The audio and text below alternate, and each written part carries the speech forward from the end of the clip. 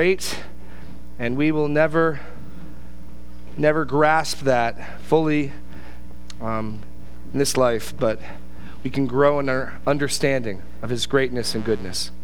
Please open your Bibles to 1 Timothy chapter 3. 1 Timothy chapter 3. Children are excused for Children's Church.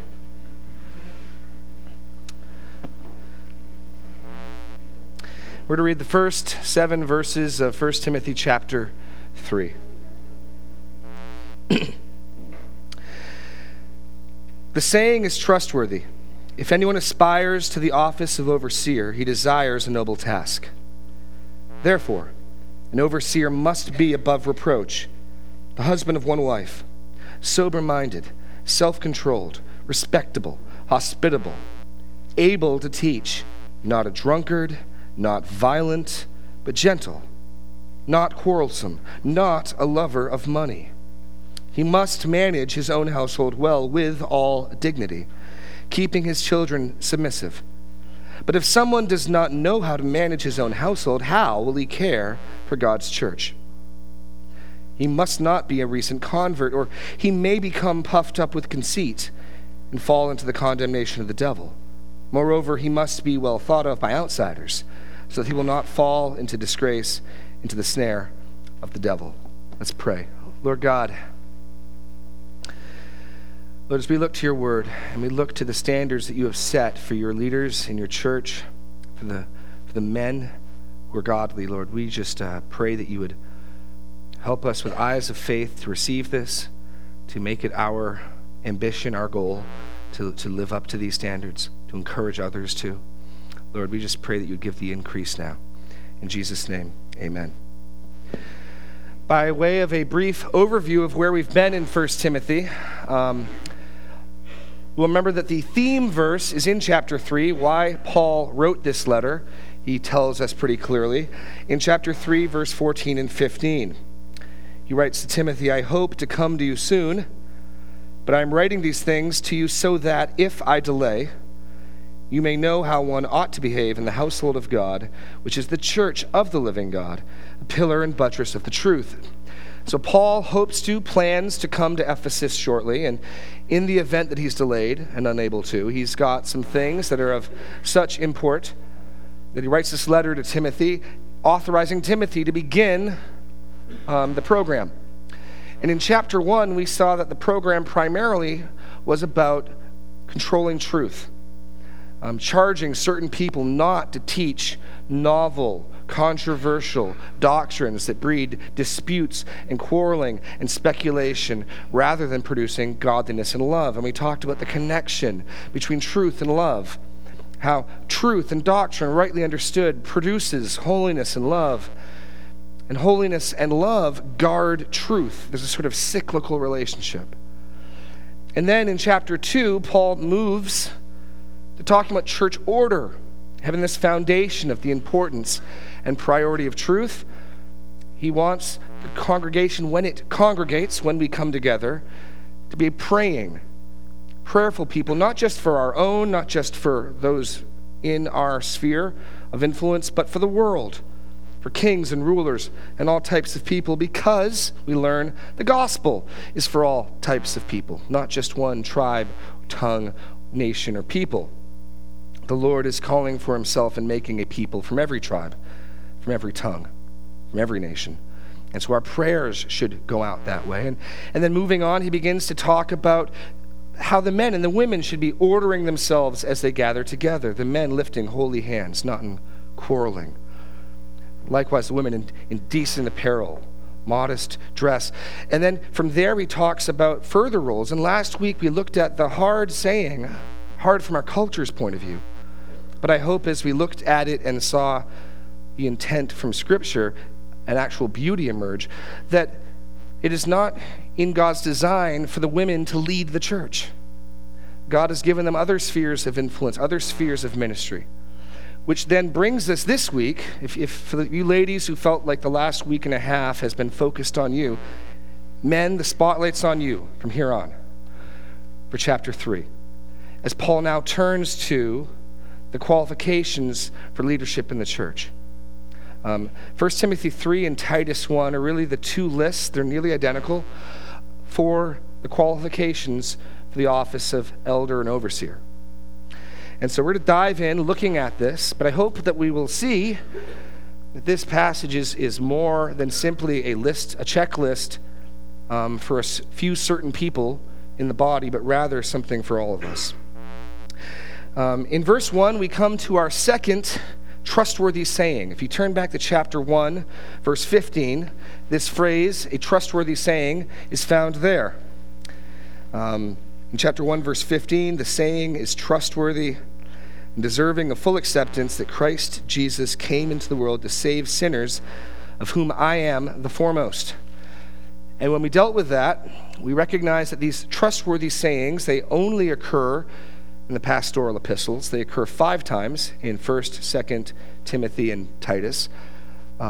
Represent early Christian slogans, doctrinal statements. Just as Mike Doty explains that at the time of the Reformation, when written materials were not readily available, they would teach truth in song. There's a long scriptural tradition of teaching truth through rhyming, mnemonic devices. Many of the Psalms are written in an acrostic fashion, with each subsequent line picking up the next letter of the Hebrew alphabet, so that you could memorize it. And this trustworthy saying in chapter 3, verse 1 actually rhymes in the Greek.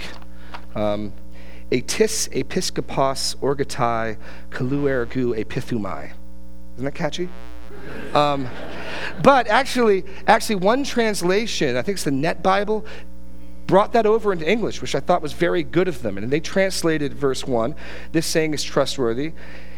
If a man, an overseer, desires to be, a noble task desireth he. I thought that was pretty good. It rhymes, but that's the point. This is a slogan. This is something that's supposed to be memorable, easy to roll off your tongue, which of course seems odd, because why would a church need this to be prominently known? In fact, the content about desiring to be an elder being a good thing seems so odd to some commentators that they try to attach this to what comes before. But when you look at it, especially in Greek, it's clear which one of these is a slogan, which one of these is a saying. And clearly it's verse 3 and what follows. And so it's interesting for us to stop and just think, what circumstances would produce such a slogan? And we can speculate, but it probably to us initially doesn't seem that important.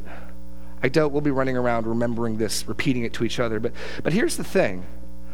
What this is telling us is that desire to be an elder, desire to be an overseer in the church is a good thing. It's a good desire. I've been in churches where the kiss of death is any letting on that you have any desire to lead or do anything. I've been in the church where it's kind of, we'll talk to you. We'll come find you if we want you in leadership, but don't you knock on any doors. That's not what Paul says. Paul tells the men, and he affirms the validity of the statement that if a man desires to be an overseer, that's a good thing. And we've encouraged, and we are still encouraging in this body, the men here to prayerfully consider if that might be a ministry that God is calling them to, and to let that desire be known so that we can shepherd it, so that we can cultivate that. When I first came here about 5 years ago, a little over 5 years ago, I told the elders, hey, I don't claim to be qualified to be an elder, but I have a desire to be one. Would you examine my life? Would you keep an eye on me and give me some feedback and let me know if and when you think that that's something that I would be qualified for? And I did that in keeping with this passage. It's a good thing. Now, maybe another reason why this saying might be necessary is maybe it's possible, and again, theorizing at a certain point becomes, difficult, but maybe this was just something the men weren't interested in. Like I said last week, women outnumber men in churches. Women outnumber men in reading of Christian books. And so maybe this slogan was to remind the men that amongst all the pursuits that you could throw yourself into, your work, your career, your toys, your whatever, church leadership is a noble calling. It's a noble calling. It doesn't mean that everyone who has the desire is qualified. The qualifications are quite clear. But before we move on, just dealing with that first blank, That title here, overseer, is probably not one you hear very often. I don't know if anyone in our church has introduced himself, hello, I'm Overseer Bob. I don't know if people would go by that title. So I think it's important to recognize that overseer equals elder equals pastor. Overseer equals elder equals pastor. That if you'll turn in your Bibles to Acts 20, you'll see that these are interchangeable terms.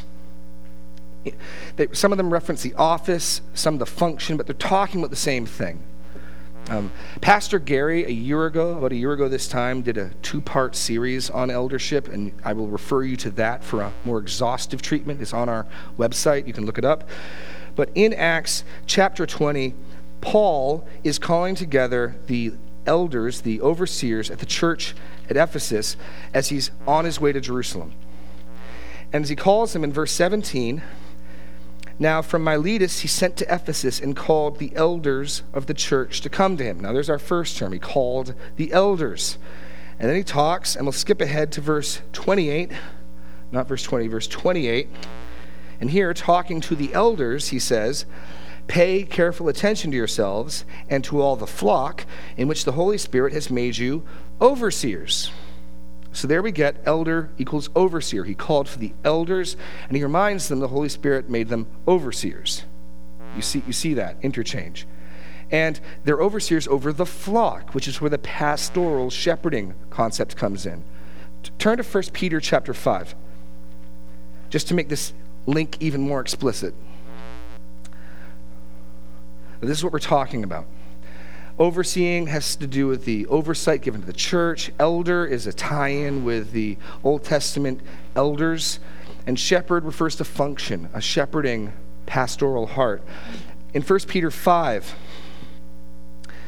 chapter 5, verse 1, Peter writes, so I exhort the elders among you as a fellow elder and a witness of the sufferings of Christ, as well as a partaker in the glory that is to be revealed. Shepherd the flock of God that is among you, exercising oversight. And there are all 3 terms: oversight, overseeing, shepherd, and elders. They're one group. They're one group. Now we'll see later on in 1 Timothy that amongst the elders there can be distinction between full-time elders, those who labor in word and doctrine. We'll get to chapter 5, we'll deal with that. But it's important to understand that whether we're talking about elders, overseers, or pastors, we're talking about one thing, one function, one office. And the elders at your church, to varying degrees, are all doing the same thing. We are all shepherding, providing oversight to varying degrees as our gifts allow. So, that said, let's move on to the qualifications. And actually, at this point, I'm probably not going to say much more about the job and the function of elders. The reason for that is twofold. One, just recently in the last year, Pastor Gary did 2 messages that are explicitly on what are elders, what do they do. And the second is that in our preaching schedule, after we finish 1 Timothy, we're going to spend 4 or 5 weeks in the Psalms, and then we're going to dive into Titus. And right off the bat, after the greeting, in Titus, you get to the qualifications of elders. And so we're to be at this topic again sometime in the spring. And at that time, I plan to really dive into, what are elders? What do they do? The thing I want to highlight here is that the qualifications of elders really are just the qualifications of being godly men. It's a combination package. Where you get godly men with wisdom and a desire, you have eldership. It's as if the Apostle Paul told all of us to run as hard and as fast as we could in that direction. And then he tells Timothy and Titus to come along to find the front runners. And amongst that group, those men who have a desire for the office, those are your elders. You see, if you don't grasp that, then you'll think this list is really just for a small group of people. And maybe some of you already think this means you can, sort of check out because this doesn't apply to you. Well, it does. There's not a single qualification on this list that is not commanded to all believers. In fact, they're kind of extraordinary for how ordinary they are. Basic godliness, basic holiness, basic maturity, basic wisdom. And yet, it's not nearly so easy as it may appear. So for you men here, this is the standard. This is God's standard for mature masculinity. We're doing our Tough Men class, which has been awesome. We've had 22 men each week show up. And our very first week, we looked at the question, what is biblical masculinity? Well, in many ways, 1 Timothy 3 is a picture of that. For you wives, this is something you can encourage your husbands in, as well as qualities that are for every Christian. This is what you should train your sons to be, and what you should train your daughters to look for in a husband. These are the qualifications that mattered. This is God's measuring stick for maturity and godliness in men in the church. And it's from this measuring stick that we find our leaders. So that's what I want to look at. I want this to sort of complement the last 2 weeks as we looked at femininity and womanhood, what that looks like in the church. This is what mature, godly manhood looks like in the church. So this is for everybody. So let's dive in. Point number 2, above reproach. This is, Paul says, it is necessary. And in the Greek, it's clear that this is the primary category, above reproach. And everything else that follows really explains what that means.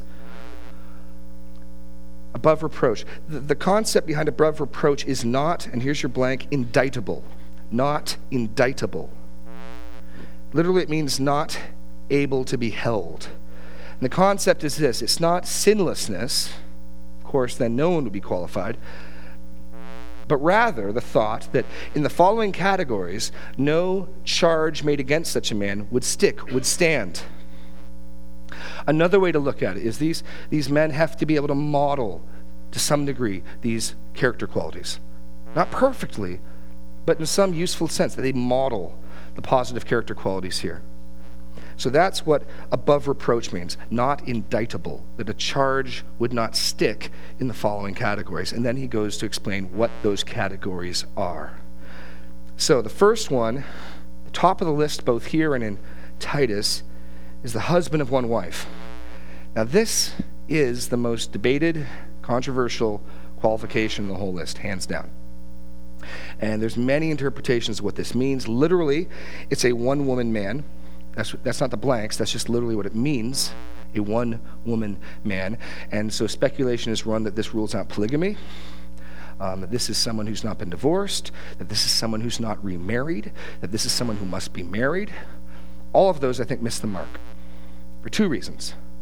The first is all of those don't speak to character, they just speak to status. And if you look at the rest of the list, it's character that we're going after. So it would seem odd to me amidst gentle, not quarrelsome, kind, hospitable, married. That would just seem odd to me, just me. But more importantly, and I think proving this fact, if you turn over to chapter 5, verse 9, we get the qualifications for the widows list, where the exact same expression in reverse is found. Now, the widows are not one woman man, they are one man women. In verse 9, well, let a widow be enrolled if she is not less than 60 years of age, having been the wife of one husband, having been a one-man woman. Now, it's unfortunate that the ESV and the New American Standard puts it in italics, puts having been. It's just literally being a one-man woman. See, even after her husband dies and she's a widow, she still is a one-man woman. And this gets back to what this is. It's a character quality of fidelity and faithfulness.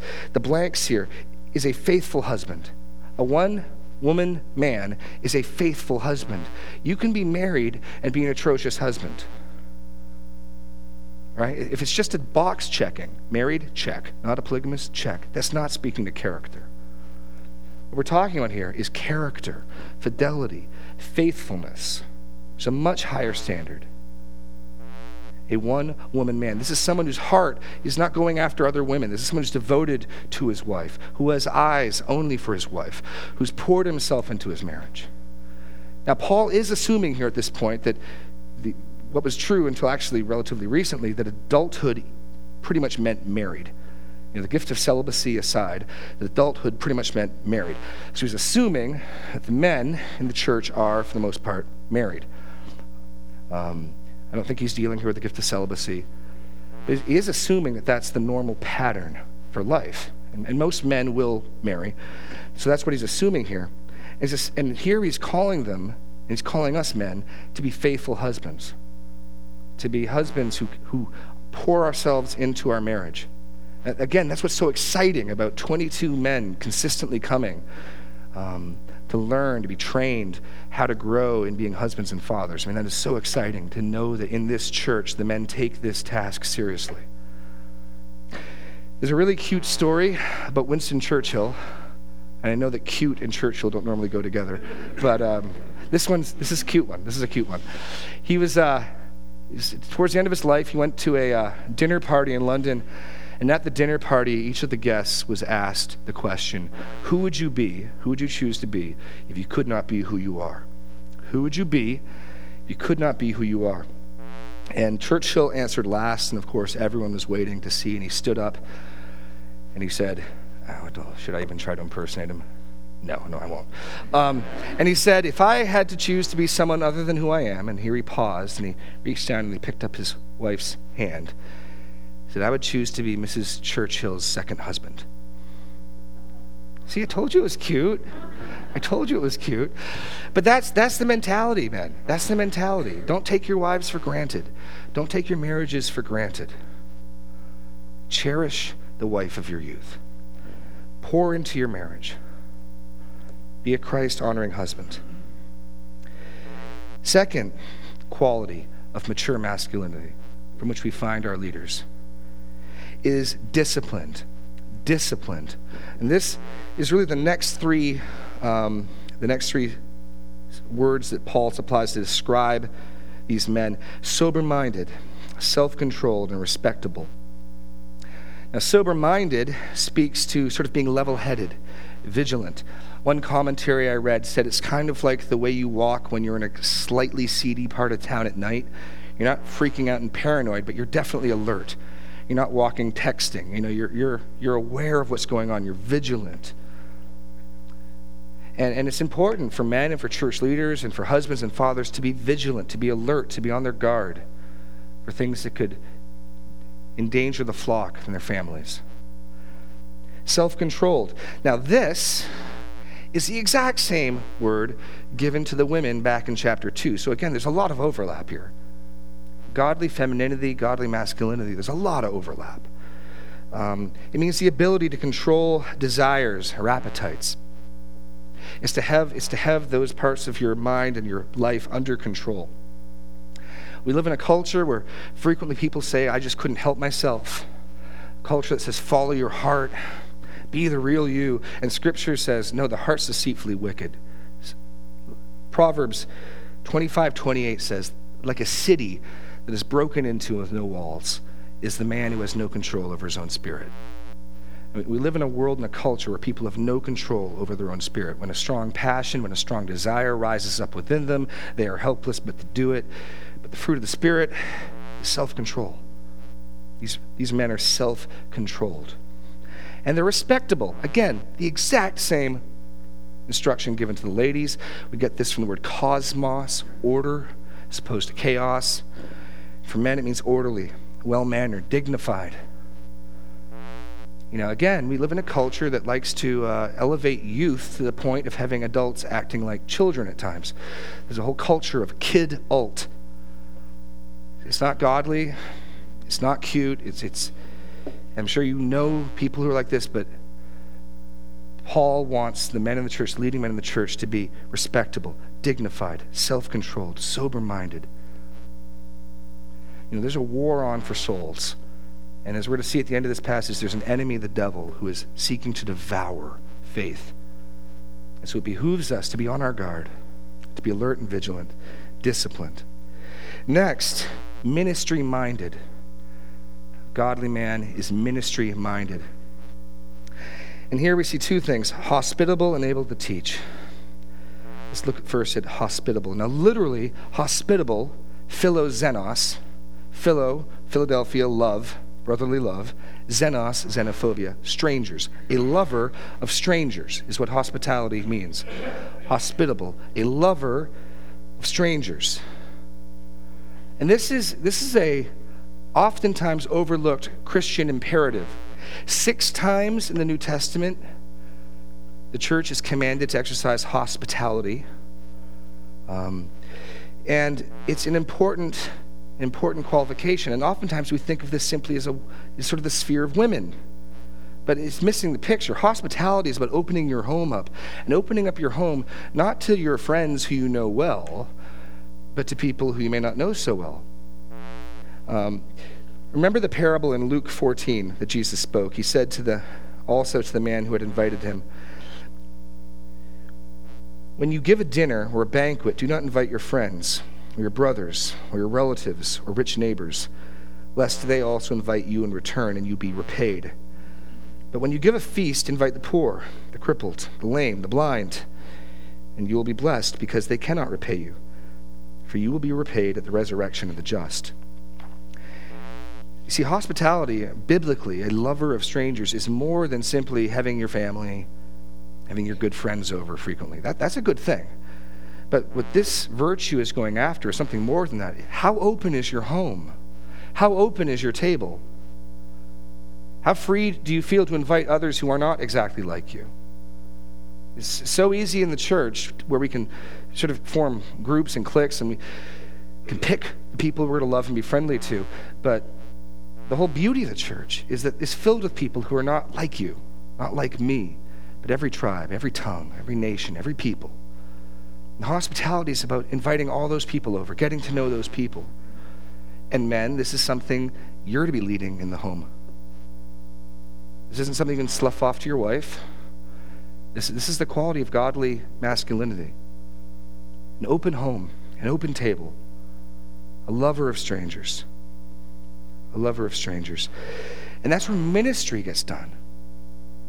Ministry doesn't, I don't think, happen in this building as much as it does in our homes, as we gather together, as we meet, as we live out our life. It certainly doesn't happen in the workplace near as much.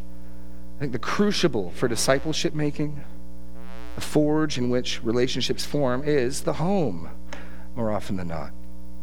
And that's not going to happen if people are not in your home. So just something to be thinking about, getting on your heart, praying about how God could use you to do this. Just want to encourage you to look outside the borders of your circle of friends. This church is full of people not like you. And the glory of God is in that. God's goodness is in that. And reach across some of the boundaries of age, of background, and get to know the body of Christ. And reach out to your neighbors and share the gospel and have ministry. Next, godly maturity is able to teach. Able to teach. This word for able to teach occurs here and in 2 Timothy 2:24 only. Skill with the word. Now you may think, this is a qualification that is not commanded to all believers. It's not on the list for deacons. We'll see that next week. But all believers are indeed commanded to grow in their ability to speak the truth in love and teach. You don't need to turn there, but Colossians 3:16 says this: "Let the word of Christ dwell in you richly, teaching and admonishing one another in all wisdom, singing psalms and hymns and spiritual songs with thankfulness in your hearts to God." So all believers are to be letting the word dwell in them, and as the word dwells in them, as they soak it up, they are going to be in their speech every day, teaching each other and admonishing one another. This is something that we're all to be doing. If you're going to be a parent, you need to be able to be growing in your ability to teach your children. Evangelism is teaching the gospel to unbelievers. And so again, I think this might be something that slips off the radar of some men. Is it your goal to grow in the knowledge of the word so that, not just for your own edification, that's not enough, but to grow in your knowledge of the word for your own edification and the ability to communicate it to others? That is the standard that God is setting for us. That is the goal that we should have. And I just want to challenge, and I believe this is a challenge that the men in this church are taking up. The remarkable turnouts we've been having to our Tough Men programs speak to that. That this is a church with men who want to grow in the knowledge of the word, who want to grow in speaking the truth in love. But I just want to challenge us all to do it and to do it more. It's our task to fundamentally given to us to raise and teach our children. Our task to shepherd and lead our wives. And we can't do that if we don't know the word, and we can't do that if we can't communicate the word. Now, true, elders, pastors, overseers are those who are specially gifted in that way. That is true. But this is, again, something that all of us should be growing in. And Paul's telling Timothy to go grab the front runners. To go grab the front runners. Must be able to teach. Part of what that means in Titus is this. Speaking of the qualification of elders, he says it this way in Titus 1:9. An elder must hold firm to the trustworthy word as taught, so that he may be able to give instruction in sound doctrine and also rebuke those who contradict it. It's not enough to know the truth. It's to be able to distinguish truth from error is important. To be able to identify error, because our culture and the wisdom of this world is filled with error. Being able to spot it and see it, communicate it. This is an important quality of godly masculinity. This is an important quality for godly man, and this is a necessary quality for godly church leadership. So ministry-minded, disciplined, a faithful husband.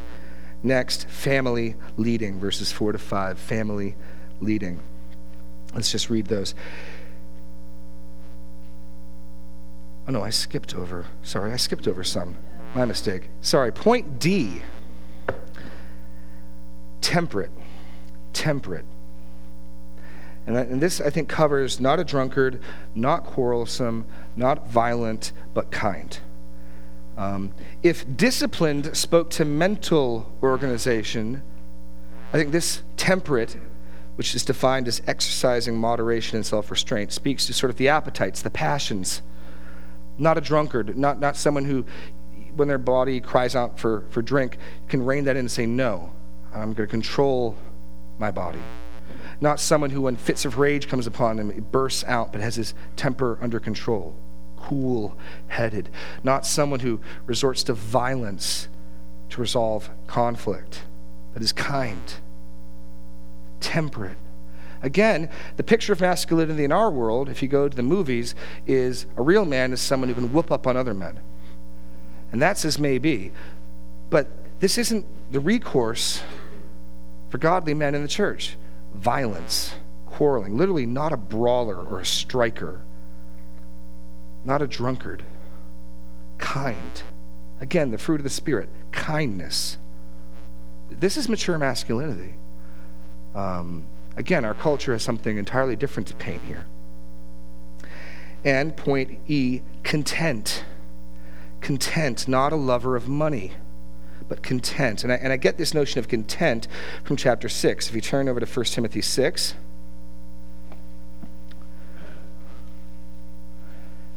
We'll pick it up in verse 6.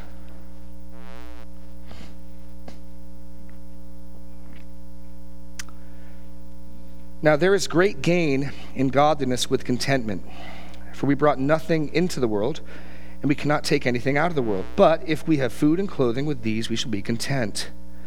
For those who desire to be rich fall into temptation, into a snare, into many senseless and harmful desires that plunge people into ruin and destruction. For the love of money is a root of all kinds of evils. It is through this craving that some have wandered away from the faith and pierced themselves with many pangs. So not a lover of money, well, the put on is contentment. Contentment.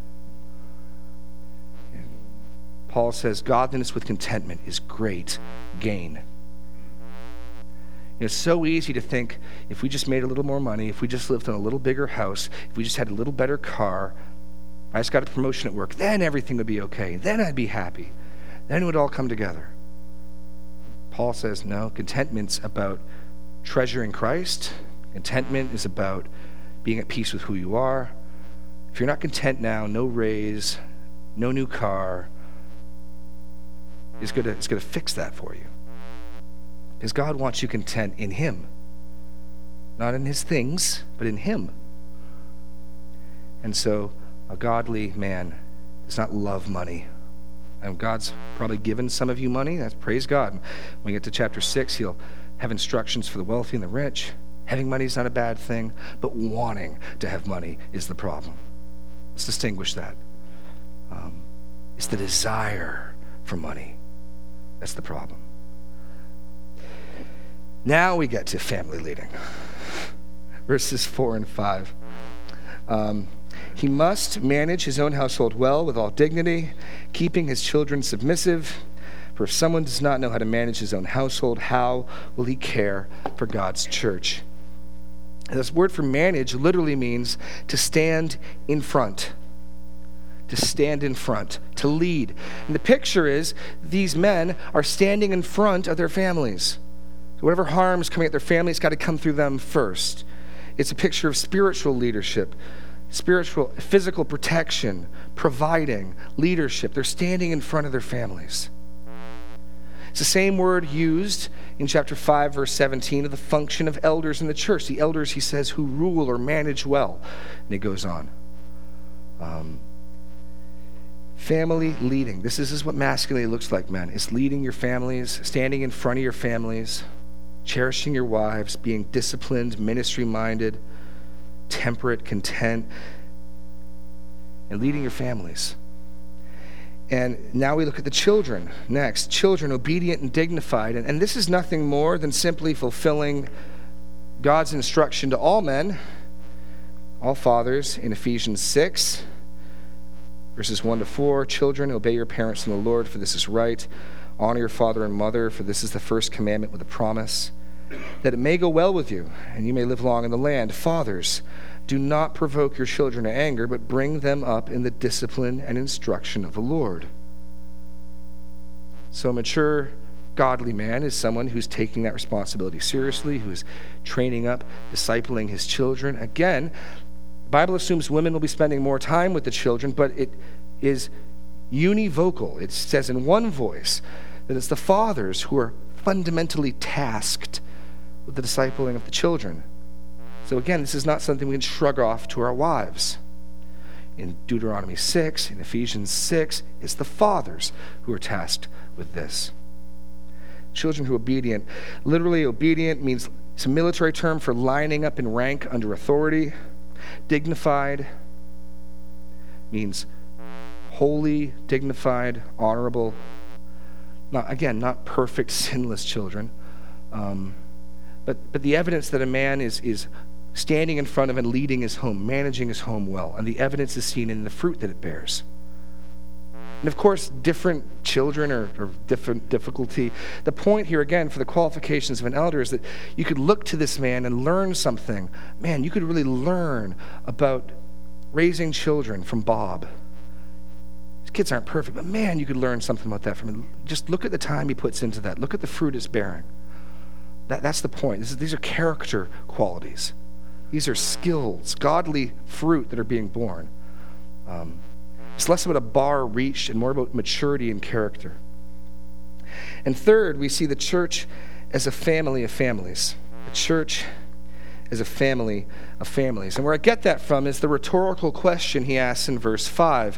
He says, if a man doesn't know how to stand in front of or manage his household, how can he shepherd the church of God? How can he lead the church of God? And the assumption here is that there's an overlap, there's an overlay between the church and family. And we all get this. I mean, after all, we're all brothers and sisters in Christ, right? There's family language. Down in verse 15, Paul writes that he wrote, we saw this earlier, so that we'll know how to conduct ourselves in the household of God. Father needs to be able to manage his household. Later, elders are managing the household of faith in chapter 5, verse 17. And the concept is this: the church is nothing more than a family of families. It's a family of families. And so the same types of skills that are required to deal well with a family are the exact same types of skills required to deal with the family of families. Paul's argument here, from the lesser to the greater. How can you possibly shepherd the household, the family of God, if your own family is in disarray, is the assumption of the argument. So we see again this picture that the church is a family of families. And that explains in many senses all of the familial language used to describe it in our relationships to each other as brothers and sisters in Christ. Next, we see that mature masculinity is mature and humble. Mature and humble, verse 6. He must not be a recent convert, or he may become puffed up with conceit and fall into the condemnation of the devil. And here, the point is maturity, which only time brings, humility that only time brings, is another mark of godliness. It's a necessary mark for leaders. The condemnation of the devil simply meaning the condemnation that the devil received. The devil in pride vaulted himself up to be an equal with God. And the danger, if you take some new believer, and sometimes people when they get saved, it's evident their giftedness, it's evident their zeal. There can be a temptation to put them in positions of ministry, to put them in positions of leadership. And it's a bad idea. It's a bad idea. There should be some time for testing, approving, see character born out in time. And so we learn from this that humility and maturity are very important. Humility and maturity, very important qualities in godly men. And finally, you must have a good reputation with outsiders. Now, the reason why this is a separate number as opposed to H is because it's the only other qualification that receives the "it is necessary." And so this whole list is sort of sandwiched with above reproach, which sort of means in the church, a good testimony, unindictable, and here, a good reputation with those outside. And that kind of sandwiches the list. A good reputation, a good testimony with outsiders, literally a good testimony, and avoids the snare of the devil. And here, this is the snare the devil might lay.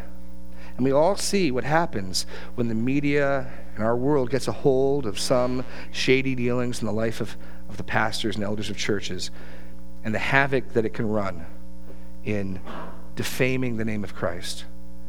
And so Paul makes it clear that not only do you have to be thought of and be regarded as above reproach in the church, but in the community, in the world, there needs to be a corresponding good reputation. Not that the world's going to love everything we stand for, but you shouldn't be known as a cheat, as a liar.